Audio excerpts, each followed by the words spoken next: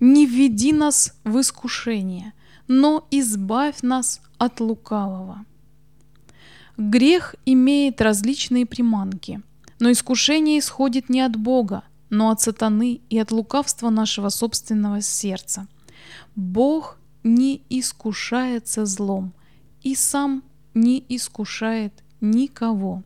Сатана стремится ввести нас в искушение, чтобы открыть перед ангелами и людьми все зло нашего характера, и чтобы благодаря этому иметь право на нас, как на свою собственность. В образном пророчестве Захарии сатана стоит по правую руку ангела Господня и обвиняет Иисуса, великого иерея, одетого в запятнанную одежду. Он возражает против того, что ангел намерен совершить с Иисусом. Это ясно рисует нам отношение сатаны к каждой душе, привлекаемой любовью Христа. Он сам вводит нас в грех, а потом обвиняет нас перед всей вселенной и объявляет нас недостойными любви Божией. Но сказал Господь сатане: «Господь да запретит тебе, сатана, да запретит тебе Господь, избравший Иерусалим. Не головня ли он, исторгнутая из огня?» А Иисусу он сказал: «Смотри, я снял с тебя вину твою и облекаю тебя в одежды торжественные». Господь в своей великой любви старается, чтобы в нас развивались драгоценные дары Его Духа. Он допускает, чтобы мы наталкивались на препятствия, переносили гонения и трудности, но не для того, чтобы они служили нам проклятием, а напротив, благословением. Каждое выдержанное испытание, каждое затруднение, которое мы мужественно преодолели, увеличивает наш опыт и способствует развитию нашего характера. Душа, противостоящая искушению благодаря силе Божией, доказывает перед небом и землей, что благодать Христа есть действующая сила. Искушения, как бы велики они ни были, не должны пугать нас. Но тем не менее мы должны молиться, чтобы Господь избавил нас от состояния заблуждения, к которому нас могут привести злые наклонности нашего сердца. Когда мы произносим молитву Господню, то мы отдаемся в руки Божии и просим Его ввести нас безопасной дорогой. Совершенно невозможно искренне молиться этой молитвой и в то же время сознательно идти собственным путем. Искренне молясь, мы будем ждать Его руководства, будем внимать Его словам: «Вот путь, идите по нему». Для нас всегда опасно медлить и раздумывать над преимуществами, которые предлагает нам сатана. Грех приносит несчастье и бесчестие каждой душе, имеющей с ним дело. Однако грех ослепителен и обманчив и манит нас льстивыми обещаниями. Если мы рискнем вступить на сатанинскую почву, то потеряем способность защищаться от него. Мы должны всеми силами стараться закрыть искусителю всякий доступ к нашей душе. Молитва «Не введи нас в искушение» в то же время является и обетованием.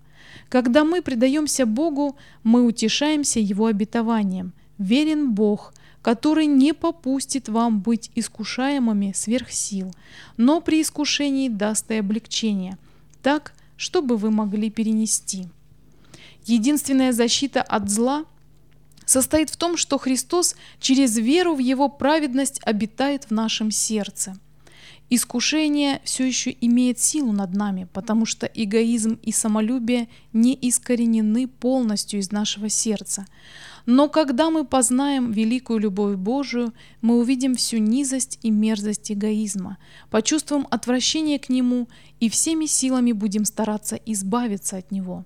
Наше сердце покорится Богу, искушение потеряет над нами силу, и наш характер изменится и преобразится благодатью Христа, подобно тому, как Христос был преображен Духом Святым. Христос никогда не покинет ни одной души, за которую Он умер. Душа может оставить Его, может быть побеждена искушениями, но Христос никогда не отвернется от тех, за кого Он как выкуп отдал свою жизнь. Если бы наши духовные очи могли лучше видеть, то мы увидели бы вокруг себя души, отягченные заботами, сокрушенные скорбью, разочарованные в жизни и ищущие себе смерти. Но мы тут уже увидели бы ангелов, которые спешат на помощь этим искушаемым душам, стоящим как бы у края пропасти, отгоняют злых духов, окружающих этих несчастных. и помогают им стать на твердую почву. Борьба между этими невидимыми существами так же реальна, как сражение между войсками различных стран. От исхода этой духовной борьбы зависит наша участь. Слова Христа, сказанные однажды Петру, относятся и к нам. «Сатана просил, чтобы сеять вас, как пшеницу, но я молился о тебе, чтобы не оскудела вера твоя».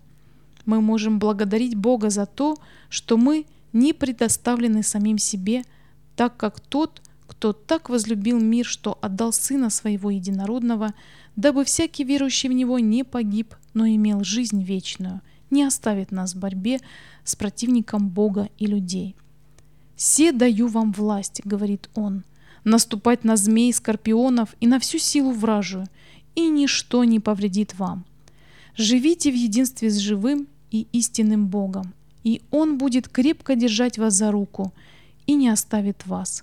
Верьте в любовь Божию к вам, и вы увидите, что эта любовь послужит вам непроницаемой оградой от всех нападений и козней врага. Имя Господа — крепкая башня, убегает в нее праведник и безопасен».